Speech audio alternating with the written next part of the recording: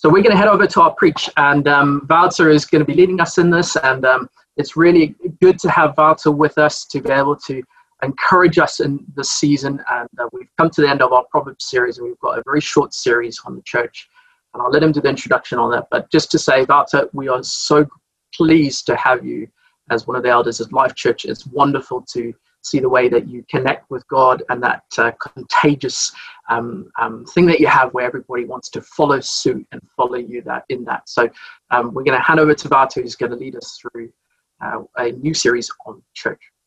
Good morning, Life Church. Welcome to the new season at Life Church.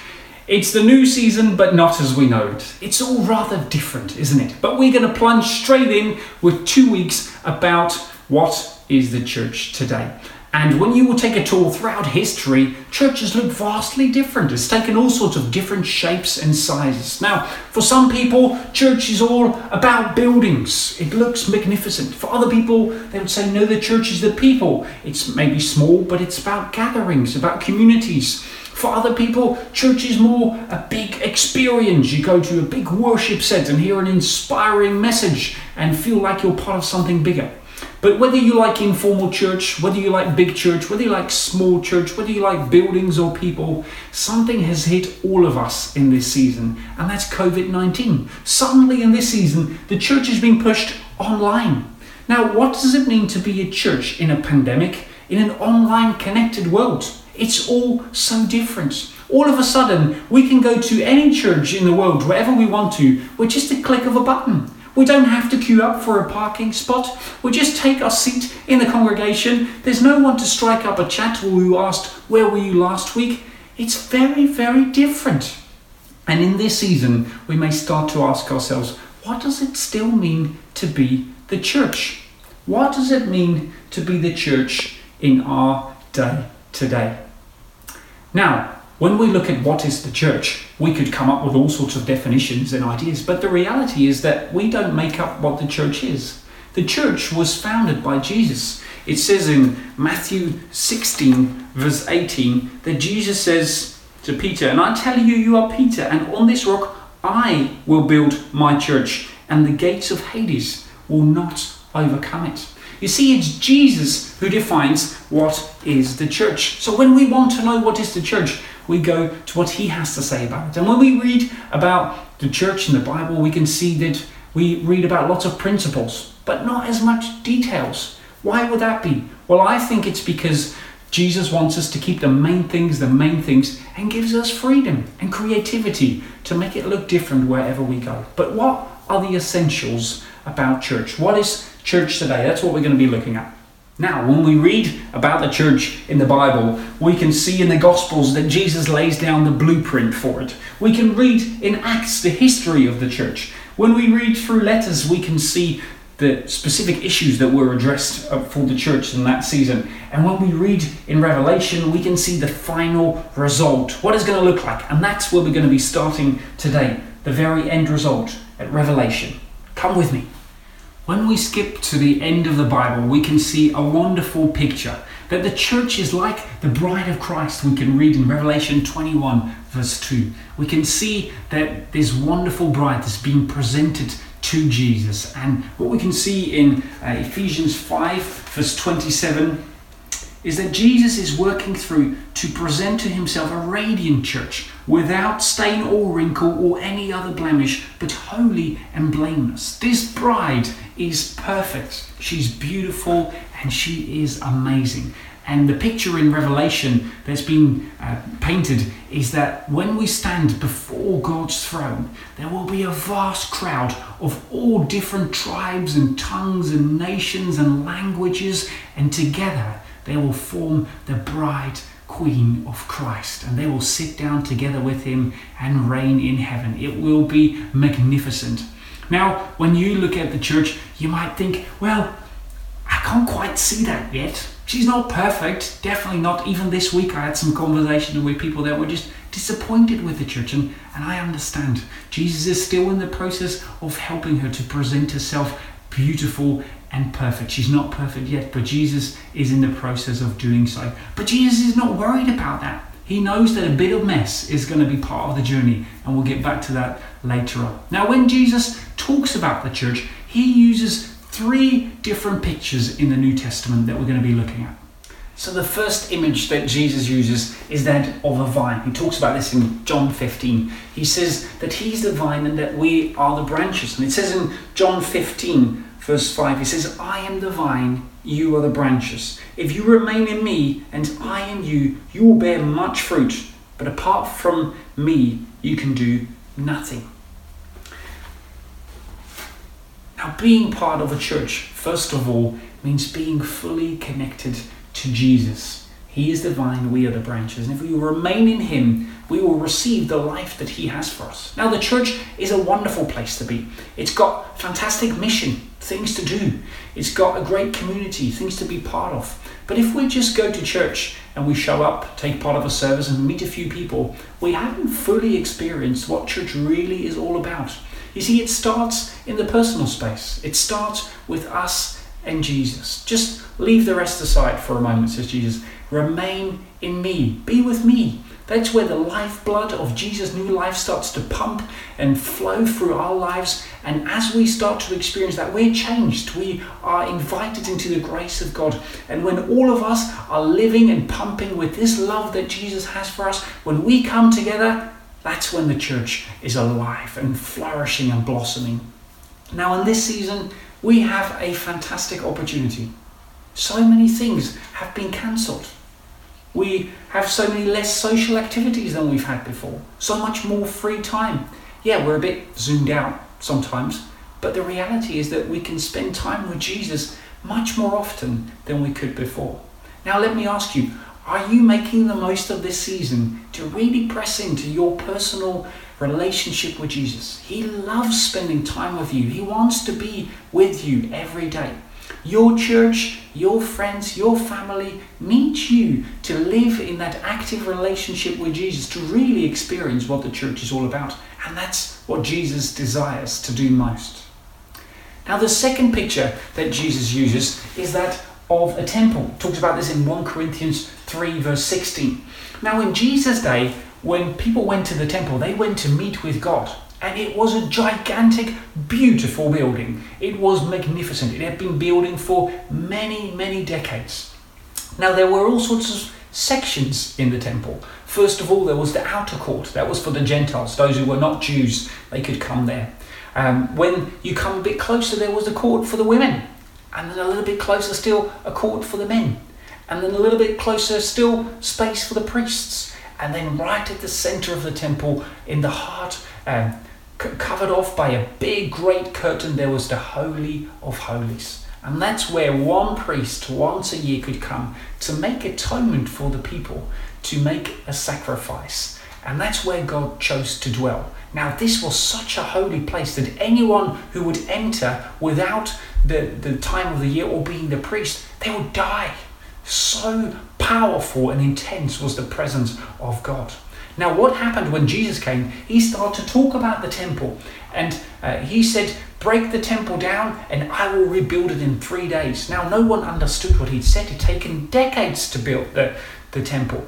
But what Jesus meant was that he was going to be the temple. And when he died on the cross, he gave his life for all of us. And what happened on the day when he gave his life for all of us, that curtain that hung to cover off the Holy of Holies from the rest of the world was torn in two from top to bottom, and everyone could come into the presence of God freely. It was very, very radical. Now, what happens now is that Scripture talks to us about the fact that we have become the living temples of God. That is where God decides to dwell with his presence and his power. Every day you get to live in the power and the presence of God that only a priest once a year could vaguely experience. Now the love of God is freely available for everyone. And God dwells in your heart. And we are like living stones. Everywhere you go, we take the temple, God's presence, to people. When you meet with your neighbor, they get to meet the power and the presence of God. When you meet your family members, they can meet the presence of God. When you meet your work colleagues, they can meet the presence of God. It goes with you everywhere you go. And what happens when all of us are living with the presence of God like that? We come together as a church. Oh my days, it's like fireworks. Is when all of us come together, the presence of God loves to dwell in us. And when we gather together, He loves to dwell with us in this season. Now, it may look a little bit different on Zoom these days. It may feel weird to do live group when you're chatting through a screen. But my friends, the presence of God is with you. And when we connect together, even through the online world, God's presence is still with us. That's where He chooses to dwell. We don't have to go to a temple. We don't have to go to a building. It was never about buildings. But the presence of God lives inside you and me. Now, we've seen that an experience of being part of church needs a personal relationship with Jesus. However, the reverse is true also. If we want to have a personal relationship with Jesus, we must also have a local church to be part of. And to be part of the church, the body of the church, is the third image that the Bible mentions. It says in 1 Corinthians 12, verse 27, "Now you are the body of Christ, and each one of you is a part of it." Now, when we use the word church, and is mentioned in the New Testament, it uses the word ecclesia. It means being called out and being together, to gather. Now, this is true for three different levels, really. First of all, we looked at the final revelation picture, the church being the bride of Christ. Now, this is true for the church, for everyone who's ever lived, who's decided to follow Jesus. That is what the universal church means. We can also see that it's part of the global church. So everyone who's currently living today around the world who's following Jesus is part of the global church. But the third expression is used for the local church. You see, we can't really experience what it's like to be part of the universal church or the global church without being part of a local church. And let me explain how that works. You see, I love playing badminton. I love the game. I've been playing it since I was a kid. And I've been part of many different badminton clubs throughout the years. I've seen different places, and they're all different and wonderful, different people. Now, the reality is that I've tasted a little bit of that everywhere I went. But if I just nipped into any club at any time, but never had been part of one local club, I would have never experienced what it was like to play badminton in a club. You see, for me to turn up every week, to chat with my friends, to play with them, to bear with them on a tough day or celebrate with them on a good day, is what badminton is all about. It's much more than just a game. It's a community to be part of, something we do together. And for me to experience what it's like, I need to invest myself in a local place to be able to really experience that. I can't say I love badminton clubs without having experienced being part of one. Now, another example could be Costa Coffee. I love coffee, and I love going to my local coffee shop, which used to be Costa Coffee. Now I would go there. It's like they call my third place. Outside of work or outside the home, you go to a third place just to relax, drink a cup of coffee. But it's so much more than just coffee. You meet people that are regulars and kind of wave to them, say hello. The staff knows your name, what your regular is, and you come there and you experience what it's like. Now, we've currently moved house. My local coffee shop is no longer Costa. And in this pandemic, we can hardly go to places like that anymore. Now, I can get a cup of coffee by going through a drive-through and get a Costa Express. But the truth is, it's not the same. I get a coffee, but I don't experience what it's like to be in a local place. I wouldn't get the full vision of Costa if I was just drinking a cup of coffee out of a paper cup from an express machine. That's not what their vision is. The third place is the vision. Now, when we talk about church, the same is true. We can't know what it's like to be part of the whole church or experience the beauty of being part of the whole church without being part of a local church. And the local church is where we will learn all the lessons that Jesus has for us. The local church is the place where we get to share our lives with others in real life. And this is the beauty of the church. And this is true for every Christian. There's no such thing as an unchurched Christian. Now you might say, but the local church is so messy. I know it is messy, but that's how Jesus designed it. He didn't design it perfect, and then when we come in a place and we meet that people are not perfect, we'll be disappointed. He already told us that it's not going to be perfect, and that He uses that for our good. Now, this is just absolutely mind-blowing. The picture that's been pointed in 1 Corinthians 12 talks about being part of a body, means being part of a whole, and that each one has a part to play. Now, some are strong, others are weak. Some are visible, others are not. Some are called to lead, others are called to follow. Some are called to make a big impact, others are called to just be. I think all of these things work together. And what happens when we all work together, we learn from one another. You see, we would never learn what it would be like to forgive others if we wouldn't also have people that sometimes would hurt us. And when we have hurting people around us, we start to learn how to care for them like Jesus gave himself. And what he is doing in this process is he is smoothing out the wrinkles. Now, what happens in an online world when we all feel a bit zoomed out, when we struggle to go and make a life group Zoom call, or perhaps go on a Sunday morning, we get to learn to bear with one another and make sacrifices. And what he's doing is he's smoothing out the wrinkles of selfishness in our lives. He's smoothing out the wrinkles of unforgiveness in our lives or other distractions, and he's helping us to become that radiant, beautiful church. And this is what church is all about. This is the beauty of being given to one another, being called out and being part of a whole, playing your part. So let me ask you, are you making the most of being committed to a local church? Yes, I know you could visit 1,000,000 churches by just a click of a button, but it's not just about a worship service. It's not just about an inspiring message. It's about a community, a body that works together to help you to become what Jesus has in mind. So, where does that leave us? What is the church we started with? Well, the church is so much more than just a building, a small gathering, a service, whether it's in person or online. The church is the beautiful bride of Christ that he is working to put together, blameless and spotless for that final day. And you and I get to be part of that. Now, we get to be in personal relationship with Jesus to first experience that love ourselves. There is so much more for us. And in this pandemic season, I want to encourage you, press in, spend time with Jesus. He wants to meet you where you are. Whether the church is meeting online or not, that doesn't matter. You're not dependent on that. Jesus is there for you every single day, and he wants to spend time with you, and he loves to be with you. So press in. The presence of God dwells in us wherever we go. My friends, because the church is not meeting in person doesn't mean God's power has left the building.